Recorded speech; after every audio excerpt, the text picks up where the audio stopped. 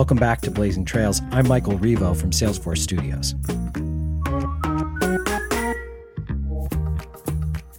Today, I'm joined by my podcast partner, Rachel Levin. Welcome to the show, Rachel. Good to be back, Michael. Well, we're here today, Rachel, to talk about a really important topic. Can you tell us a little bit about the show today?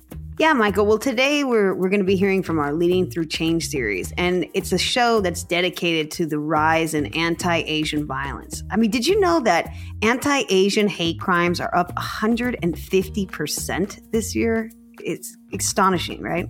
It is. I've been hearing about it in the news and then the recent events in Atlanta and other events, but I didn't realize that the numbers were so big. Yeah, it's crazy. And it's, obviously there's a lot of historical context here that we can't forget, dating all the way back to the Chinese Exclusion Act of 1882 that suspended Chinese immigration to the U.S. for 10 years. And of course, during World War II, virtually all Japanese Americans were forced to leave their homes and sent to prison camps. A lot of them right here in California, during the duration of the war. So it's a really painful history. It is a painful history. And of course, the Atlanta shooting where a young man murdered 8 people in a massage parlor and 6 of them were Asian women.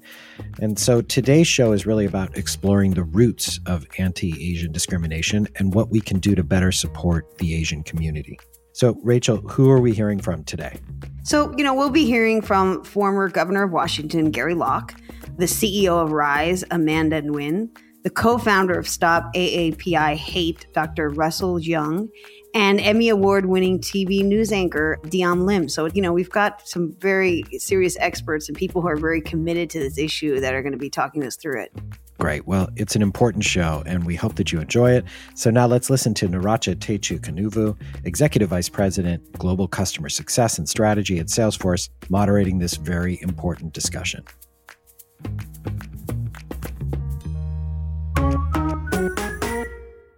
This continues to be a deeply troubling moment for myself personally and for all of us. Like so many, I have a very, very heavy heart towards the violence against anyone, but particularly for the Asian community. It's really horrifying. It's inexcusable, and it has to stop. And that's one of the reasons why I am so thrilled to be part of this conversation today. Now, joining us as a very special guest to kick us off, who has been outspoken on the topic of recent anti-Asian violence and hatred, please join me in welcoming the former governor of Washington State, the former Secretary of Commerce, and the former ambassador to China, Gary Locke. Thank you for being here today. My pleasure, Naracha, and it's really great that this is being part of your Leading Through Change supported by Salesforce. So my compliments to all the organizers. Thank you. Now, given your career, your extensive career in public service, because that intro takes a long time to get everything in there, you've been working both in the U.S. and abroad. I wanted to start with this rise of anti-Asian violence. Considering the political environment, pandemic-related tensions, everything wrapped up in there, does this sentiment come as a shock to you? No, I think that's why words do matter, words that come from the top government officials, whether at the national level or at the state level or your local level. We've seen a vilification of anything and everything Chinese or China related over the last 4 or 5 years, and that has had an impact.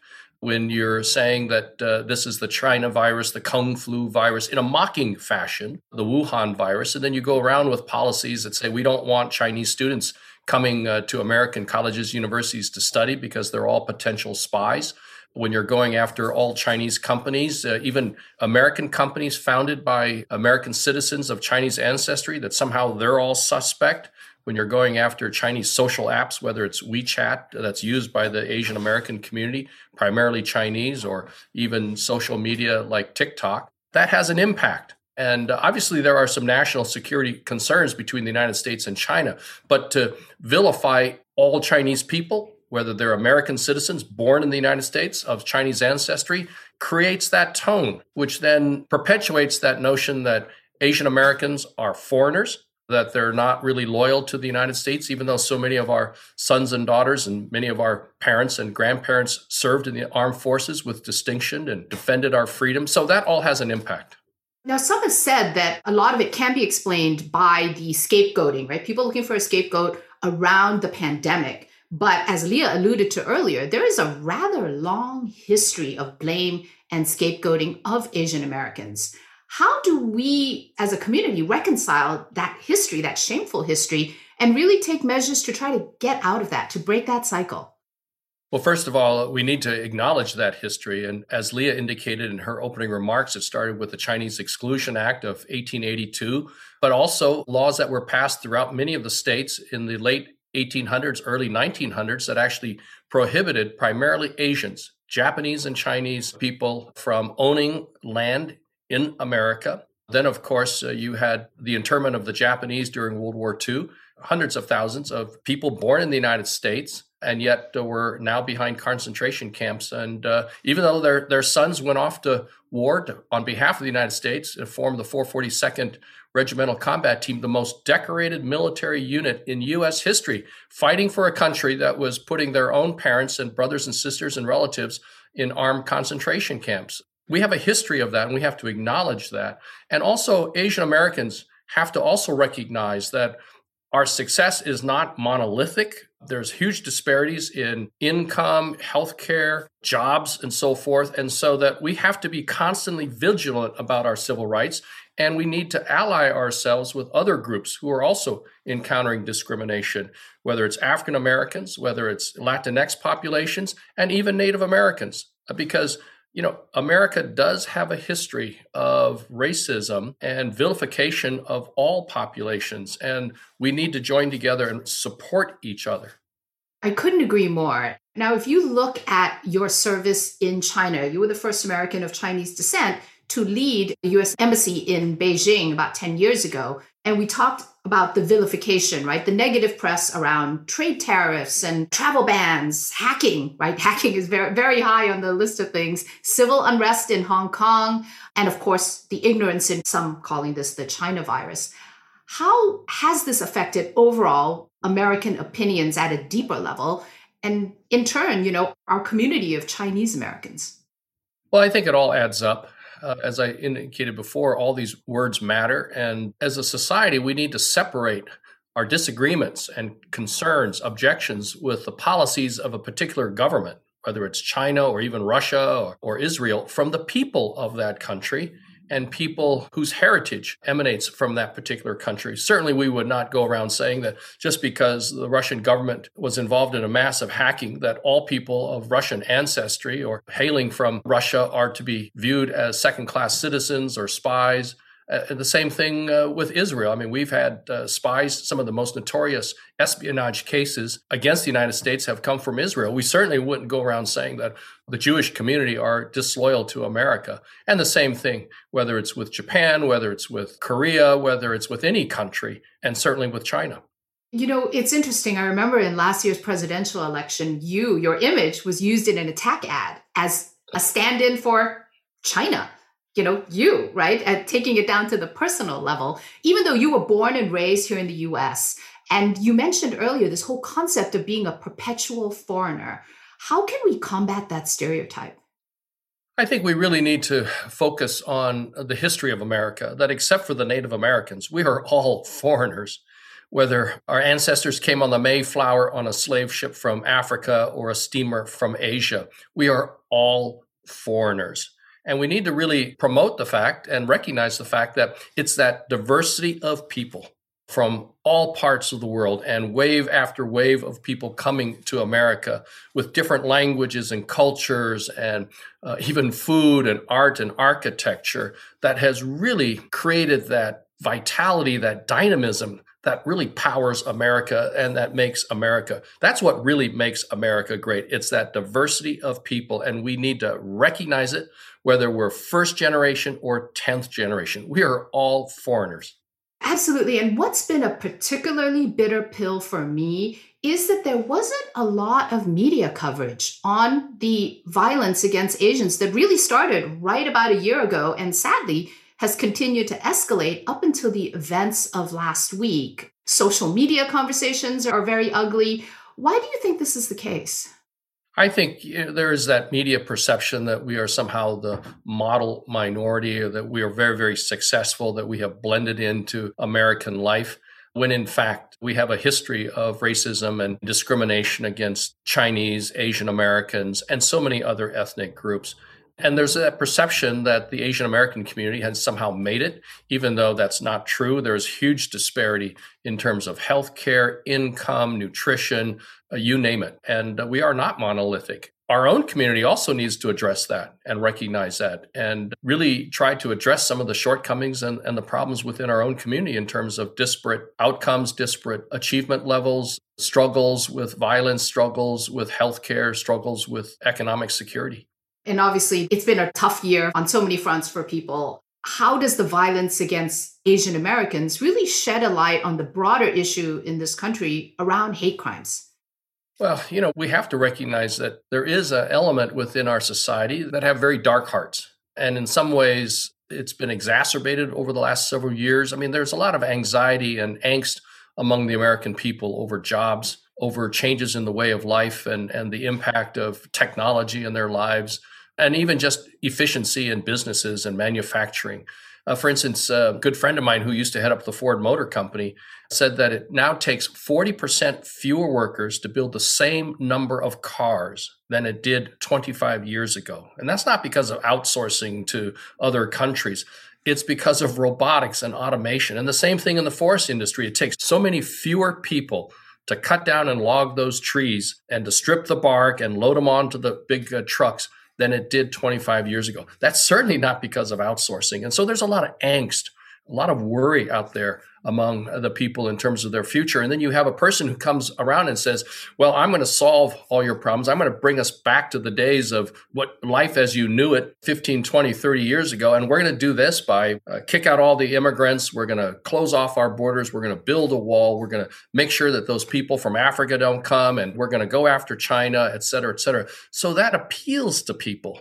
And that really brings out that scapegoating that people have a tendency to resort to, scapegoating of all groups. And it almost authorizes, sanctions, encourages hateful language and hateful, violent behavior. And we're seeing that in terms of so many instances all across the United States. Well, with the angst that we're seeing, and aside from maybe a secret time machine that someone has somewhere, how do we help people, whether they are people in the Asian American community or just people in general, how do we help them with their psychological and the emotional acts of both the economy, the pandemic, these violent acts? Like, it's very hard to separate any one of these reasons. How do we help people who are struggling with that? How do we empathize? How do we really empathize with people's struggles? Well, obviously, government has a role in terms of support programs, whether it's mental health counseling, more police patrols, but also attacking some of the core issues and the issues plaguing all communities of color, better healthcare, job training and retraining, better education in our schools, financial aid so that students can attend colleges and afford a college education. But we also need leaders standing up, and from all sectors, from the nonprofit world, religious community, business community, presenting an allyship and emotional support. Because that all filters down into the everyday workforce. I mean, you have many of your employees that may say, well, I don't live near the Chinatowns of San Francisco or New York, and so it doesn't really affect me. I don't go to any of these malls where there might be Chinese restaurants or, spas or cosmetic shops and nail shops and things like that. So it doesn't really affect me. Well, it does. Just having conversations with your neighbors, your friends, your relatives about what's happening and about the history of America, that we are a land, except for the Native Americans, foreigners. And look what we did to the Native Americans and how we herded them up onto reservations. And so many of them were vast majority living in abject poverty and just terrible conditions. We need to recognize, be frank about America. But what's great about America, compared to many other countries, is that we're willing to acknowledge our faults and our shortcomings, and we try to do better to form a more perfect union. We're not great. We've made mistakes, but we need people engaged in talking about it so that we can, in fact, move all of our communities farther along and to achieve the dreams and aspirations of everyone. And I think you bring up a great point. I mean, there's obviously a role for government in this, broadly speaking. But in terms of even just communities and individual people, what do we need to do? What can we do Everyone's like, what do I do about this? I'm unhappy. I'm stressed. I'm angry. What do I do? There's a lot of those questions we hear from the community at large. What can we do to combat the racism, the xenophobia, and the violence towards individual groups? To your point, we are all foreigners here, ultimately. Well, certainly having community rallies, hosting vigils, conducting vigils, just acts of solidarity, reaching out to people of other groups who are being marginalized and facing discrimination and oppression. Just reaching out, trying to learn more about each other's cultures and their histories and their struggles and the challenges that they face. I think it's really just kind of everybody's stepping back, kind of taking a pause and saying, wow, what is going on? What can I do to learn more? That's spectacular advice. Thank you. Thank you so much, Governor Locke. Really great conversation. So enjoyed having you. Thank you so much for joining us today. My pleasure. Now, I'd like to move on to our panel discussion with some of the folks Leah introduced a little bit earlier. They're in the news. It's wonderful to be able to assemble such a wonderful panel. So please welcome Amanda Nguyen, CEO of RISE and Nobel Peace Prize Award nominee. We also have Dr. Russell Yeung with us, the co-founder of the Stop AAPI Hate website and professor of Asian American Studies at San Francisco State University. And finally, Dion Lim, Emmy Award-winning TV news anchor at the ABC Bay Area affiliate, KGO. So thank you, Amanda, Dion, and Dr. Yeung for joining us today. My first question, Dr. Yeung, I'm going to send it over to you. Last March, you were part of the team that created this Stop AAPI Hate website. And I do have to make sure everyone understands. AAPI stands for Asian American Pacific Islander, a very inclusive designation that we use. Anyway, Dr. Yeung, you were part of the team that created this site to catalog acts of both verbal and physical violence against Asians. And we are so grateful for the site and all the information it's been able to compile over the past year. Can you share a little bit about what was in your mind, why the website is a necessary tool, and just the overall impact that you've seen in the last year? Yeah, thanks, Naracha. And I'd like to thank Salesforce for inviting us today. Thank you for the large donation. We'd like to also thank Tableau, Jay Pierre, Gerard Valerio, Jay Kim. They've been super helpful in us gathering the data and creating our dashboard. So thank you for the data engineers and analysts of Tableau and Salesforce. Like Governor Locke said, we knew that Asian Americans suffer from both a perpetual foreigner stereotype. And so when a disease comes from Asia, we would be outcasted, blamed, and attacked, and met with racist policies. We also knew that because we're the model minority to others, people wouldn't believe that we experience racism to the extent that we do. So we created this website to document the racism, the widespread racism that Asian Americans are experiencing. And because we're based in the community, we did it in 12 different languages. And starting just last year, we were getting hundreds of reports daily, nationwide. We have them from every state of the horrific incidents that Asian Americans are experiencing. We've been able to document that it's happening in a variety of places, in schools, online, public transit, private businesses. We've been able to document that it's not just hate crimes that you see in the news, but there's civil rights violations, there are microaggressions that aren't really micro, but actually racially traumatizing. There are a lot of instances of being coughed and spat upon. And so people are treating us like foreigners, or whom they think we should treat foreigners, as outsiders, as objects to be attacked. And that's why, sadly, I wasn't surprised about the Atlanta shootings or what I've seen recently in the news about our elderlies who are getting attacked, because I've read daily since March the anger and vitriol directed towards Asian Americans. Again, people are treating us as outsiders to be shunned and attacked, as objects, sexualized objects for Asian American women to be harassed and to be sadly shot at now. You know, the latest statistics are incredibly disturbing, also primarily because we believe it's largely underreported, right? So I think the latest ones I saw were 3,800 acts of violence over the last year. And very importantly, 70% of them directed at women. And, you know, Amanda and Dion, and maybe we'll start with you, Dion, I'd like to just dig into that a little bit more. How do we as a society really reverse that trend? It's terribly disturbing and obviously deeply personal. Yeah, first off, again, echoing Dr. Jung's thanks and gratitude for all of you for having me.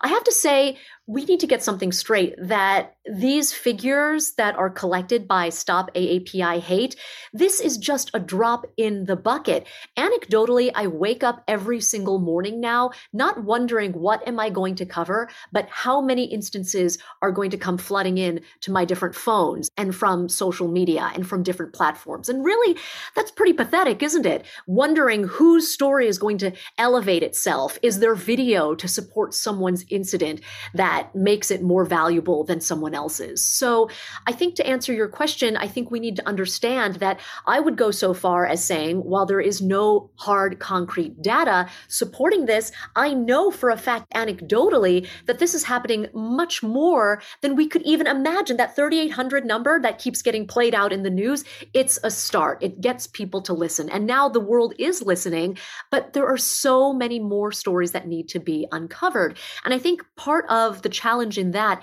is getting Asian Americans to speak out, getting them to acknowledge that it is okay to bring a negative light onto our own people and to say this happened to us. I had a woman just 2 weeks ago reach out to me via Instagram because she felt safe. Imagine this. It's social media, so you're hiding behind a phone screen. You don't have to use your own name. You can hide behind an avatar. She said, Dion, I'm deeply disturbed because my family owns a donut shop in Oakland. Every single one of my family members has been attacked, whether they had been robbed, knocked to the ground, or in other ways hurt and called ethnic slurs.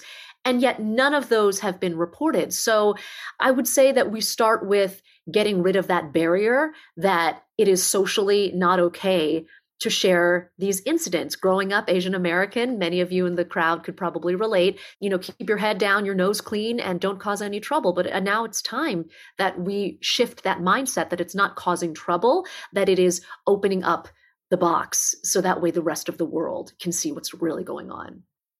That is so true. And shining a light on it, I think if you can't measure it, it doesn't matter, right? So that's what we always say here in business. So Amanda, over to you. I mean, looking at the trends, how do we as a society work towards really reversing that? Again, I want to echo what everyone else has said, which is thank you so much for having me on, including my voice, but also thank you so much for focusing on this issue. I'll just speak from the heart. It's been devastating. And for the past several months, my colleagues, the folks that are on this panel, and so many others have been bearing our souls on television, warning of what may come. And what we have seen with this massacre is our warning being realized. And I think over and over again, I've said, how many more lives need to be killed in order for our stories and our lives to matter? And so it is the worst form of validation. And in order to put a foot in front of the next, I hope that we are at an inflection point right now where people can finally recognize, yes, this is an issue. The model minority is a myth. We must recognize that in order to be anti-racist, we have to acknowledge the Asian American experience. And I want to talk a little bit about the intersection of misogyny and racism, because that was at full display in this massacre. It's quite fascinating to me. I have done a large part of my work. The 33 laws that I have passed have been in addressing gender-based violence, specifically sexual violence. And as an Asian American woman in the sexual violence, anti-sexual violence space, it has been fascinating to see the ecosystem of trolls, because there are racist trolls, and then there are sexist trolls, and then the worst of them are combined and fueled together. And it's quite interesting that some people may say, hey, this is one thing or the next. It's both. It's really important to understand that when we objectify Asian bodies, Asian women, it increases the chance for violence. That's what yellow fever refers to, this sexual preference that has, been perpetuated by Hollywood, the China doll, the vixen, the dragon lady. All of these stereotypes have now played a hand in making us dehumanized. And when you erase a whole group of people and you objectify them, what you get is violence. Thank you, Amanda, and for bringing up that intersection of racism and misogyny, which is, something that I only, even just looking back at my journey, only just put some puzzle pieces together because I never really looked at it that way before. You also brought up the term model minority. I think we've referred to it loosely a few times. I did, Dr. Young, if I can come back to you from kind of an academic perspective, right? As we talk about model minority, first of all, it would be great to make sure all of our listeners are clear on how we think about that. And then most people would say, oh, well, you're perceived as the group that has achieved the most success. So therefore, it's a compliment, right? I get a lot of it's a compliment, right? Things, which they really aren't. But on the term model minority, Dr. Young, how has it been not a compliment to the AAPI community? Yeah, that's a great question. In America, we usually have racial discourse, understanding racial history on a white-black binary. And people seek whiteness. Asians want whiteness in terms of they want the power, status, and maybe privilege of whites, but they don't want to be white. But there's another binary, another way Americans are racializing people, and it's on this insider-outsider binary. And sometimes if you're a real American or considered belonging, then Asians can be insiders, and that's when we're considered the model minority. We're white adjacent, we're honorary whites. We're compared to other racial groups and seen as a model in that, they face discrimination, but they're hardworking, they're quiet, and so they're achieving. The problem with the model minority stereotype, of course, is that not all of us are hardworking, or achieving. Not all of us are educated. And so it becomes this difficult standard for other, especially youth, to meet. And it also drives a wedge between us and other racial groups, because we're compared to other racial groups. I think, though, right now, in times of war, in times of pandemic, in times of economic distress, we're more cast as the outsider. And Governor Locke talked about the perpetual foreigner stereotype. In history, that's how we've been treated. We've been excluded, we've been incarcerated, we've been quarantined. After Islamophobia, we've been cast as extreme terrorists, we've been detained, we have to register. Last year, President Trump cut migration bans, cut refugee resettlement, cut H-1B visas, all perceiving us as outsiders, as dangerous threats to be excluded. So this perpetual foreigner stereotype is what's causing the hypersexualization of Asian women. It's causing people to attack. No one hits us because, oh, you're so smart. They're attacking us because they don't see us as belonging. They're attacking our elders and pushing and shoving us because they think they have a weird accent. So this perpetual foreigner stereotype is much more operative, especially to those who are immigrants, who are limited English speaking. And maybe Salesforce people may experience the model minority because you're engineers and educated. But I think for the large swath of Asian Americans, this perpetual foreigner stereotype has been operative, it's insidious, and it's killing us at this moment. So I think Asian Americans need to acknowledge that stereotype much more seriously. It'll help us connect with our elders, those who are immigrants. It'll help us connect to others. Like Governor Locke said, we're all foreigners. And if we could get into the pain of being outcast and not belonging, then maybe we could gain some of that empathy and solidarity that we want. So I think for me, and I'm sorry, this is my soapbox, Asian Americans have a role to play in American sense of justice and belonging as we disrupt and dismantle that insider-outsider binary. We're on the outside. Let's use our foreigner status to see what's broken about America and make changes. Thank you. That's super insightful, the insider-outsider binary, and really focusing on the perpetual foreigner side of things. We've talked a little bit about shining a light, right? Dion mentioned video. And Amanda, I'd like to throw this one at you. You posted a video in February that went viral that really called upon national media to stop ignoring the coverage about these anti-Asian attacks. Given our culture, why do you think that we still didn't get the attention, even with brutal video evidence from the start? I mean, we kind of didn't get a lot of attention until a bunch of people were killed. Is that the new normal? Well, it certainly isn't new. It has been normal, though, and it's been normal for a very long time. Asian Americans have been systematically erased from the narrative we tell ourselves as a country. Let's talk about the structures. This is from the federal government. There was a study in 2009 that showed that some federal agencies don't even include Asians in their definition of racial minorities. Let's talk about Hollywood. The way that our stories are told, if they are even at all told, are through a lens of who are the writers? Majority white men.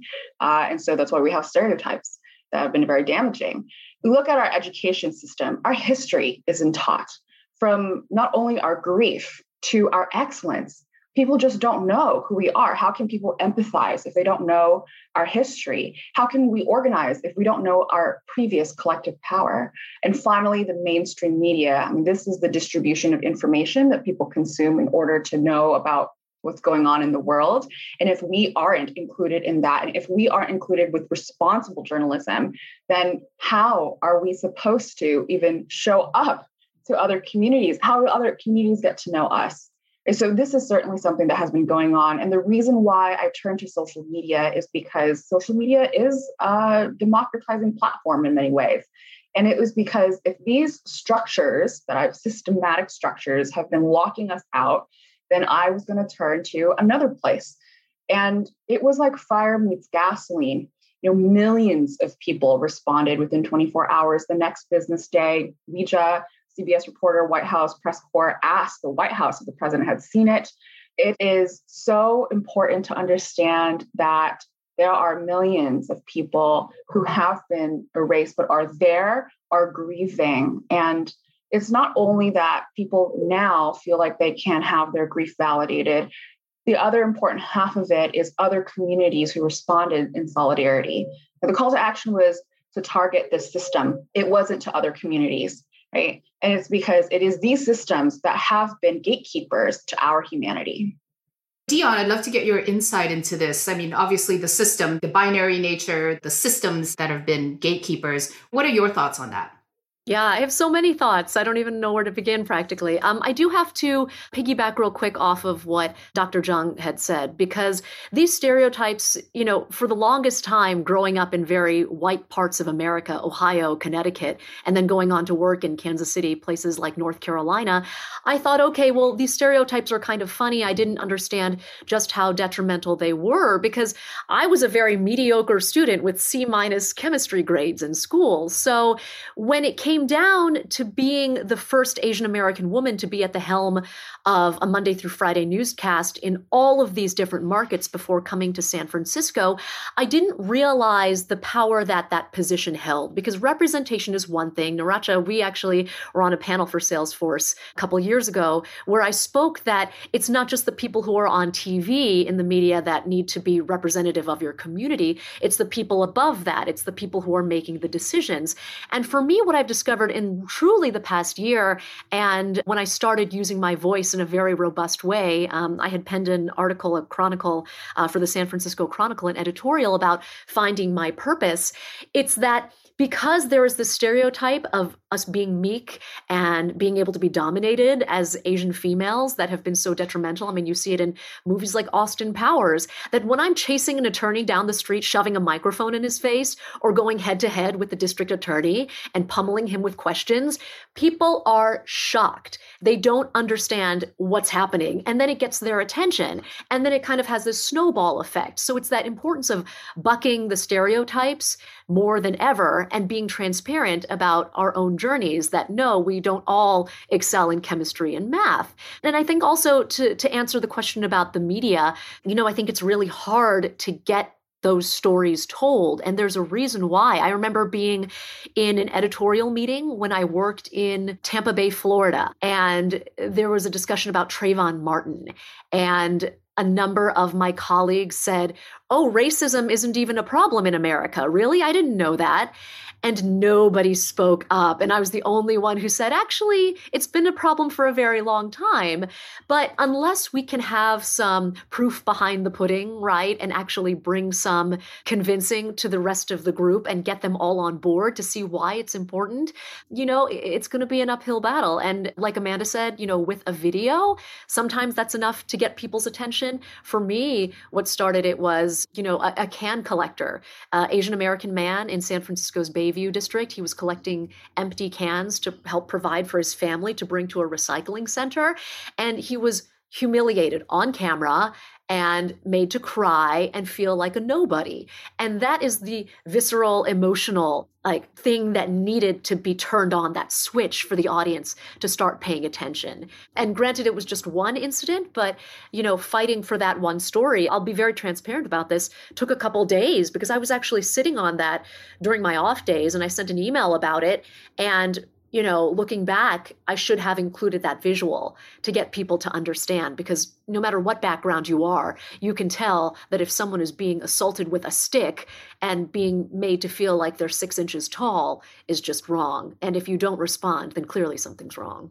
I totally agree. I mean, we've seen a lot of effective results from storytelling, but that's not the only way. And Dr. Young, I'd like to turn this over to you. I think one of the things you said is that leaders should respond with science and data. There's stories, there's fear, but science and data can be really effective. So can you talk a little bit about that? Yeah, so I like to say that along with Amanda's social messaging, that was really critical. Asian Americans using social media to amplify the message. And because we have journalists like Dion who could get stories because of their advocacy, because we have data, I think those have actually started this Asian American movement at this moment. And it's actually people from all walks of life also sharing their stories. So all the analysts, the coders, the engineers from Salesforce and Tableau who've helped us, they have sparked this massive movement to make change. We've had high school students help build our original dashboard. And so we have people from all walks of life using data well to show what's happening. Again, what we are receiving, our 3,800 incidents are just a fraction of what's happening, but we're able to use with our data more precise focus on where racism is happening. Again, it's happening in schools, it's happening online, it's happening on public transit. And so given the different sites, we could come up with specific policy prescriptions. We could target and make clear recommendations to policymakers with our data and with evidence-based practices. So we're trying to reach both hearts with our narratives and our minds with the data to make change. With the data, we're able to demonstrate, again, the trends that women are harassed 2.3 times more than men, that elderly are disproportionately attacked, and vulnerable populations are being targeted. So for me, the data has been critical in both telling the story, along with the graphic video footage, along with journalists and influencers amplifying it. And it's been critical in coming up with clear solutions. There's a lot of focus on hate crimes, but that's not the breadth and width or the widespread nature of the racism we're experiencing. And I think that's part of the story, is to show that racism is popping up everywhere. I talk about how the Eye of Sauron, like the Salesforce Tower is shining on Asian Americans now, but it's shining all over Asia America, and we need our elves and dwarves to come help us. Thank you. Not that we hobbits can't fight for ourselves. We have a very wide-ranging discussion. We've gone into hobbits to the democratization of social media. So thank you. We're wrapping up our time together today. And I'd like to ask each of you to maybe give us your call to action. What can individuals listening do to educate themselves, to break this cycle of racism and bias? So if you could just give us a quick call to action and we'll wrap the panel. So Amanda, I'm going to throw it over to you first. If you want to be an ally and you don't know how to, it's as simple as reaching out to the AAPI people within your lives. You can, of course, go and support Asian businesses. Please do that. And maybe folks may not know what to say. So something as quick as, hey, I don't even understand what you're going through, but I just want to say that I'm here for you. What can I do? Something as simple as that can make or break the relationship that you have. Thank you. Dr. Young, what is your quick call to action for our audience today? I think Asian Americans are under a state of siege. And when we're threatened, we can go into fight mode, we can go into flight mode, or we can go into flock mode. And I see the Asian American community flocking together to protect each other for grieving and for comfort. But we're also flocking together to stand up for our communities. And I like to see Salesforce employees to flock to our communities, to go out, buy boba, go back to patronized Chinatowns, support our businesses, because we're the racial group with the second highest joblessness rate right now. And because of racism, people are avoiding our restaurants, our salons, and we need that type of community support. Thank you. And then the last word goes to you, Dion. I would end by saying, think a little bit like a journalist in a well-rounded way, because we are seeing an influx every single day on our phones, on social media, on TV, of these images of horrific acts towards Asian Americans. But I would also encourage everyone to take a step back, think about the circumstances surrounding them, also think about the validity of what you're seeing, because the way that you react, and I've seen reaction equally as bad in some cases to the actual racist incidents themselves, because the way you react is going to be either very effective or detrimental to Asian Americans and our community as a whole. And half the battle, at least for me as a television journalist, is to get people to pay attention. And if they don't pay attention to you in the right way, and they see you as combative, and they see you as very stubborn and not contributing to the solution and just wanting to complain about it, that's a difference than raising awareness and making change. That's wonderful. Dion, Dr. Young, Amanda, thank you so much for being with us today and for lending your voices to what I found to be personally a very meaningful conversation. That was Naracha Techu-Kanuvu, Executive Vice President, Global Customer Success and Strategy at Salesforce, speaking with the former governor of Washington, Gary Locke, the CEO of Rise, Amanda Nguyen, the co-founder of Stop AAPI Hate, Dr. Russell Zhang, and Emmy Award-winning TV presenter, Dion Lim. I'm Michael Revo from Salesforce Studios. Thanks for listening.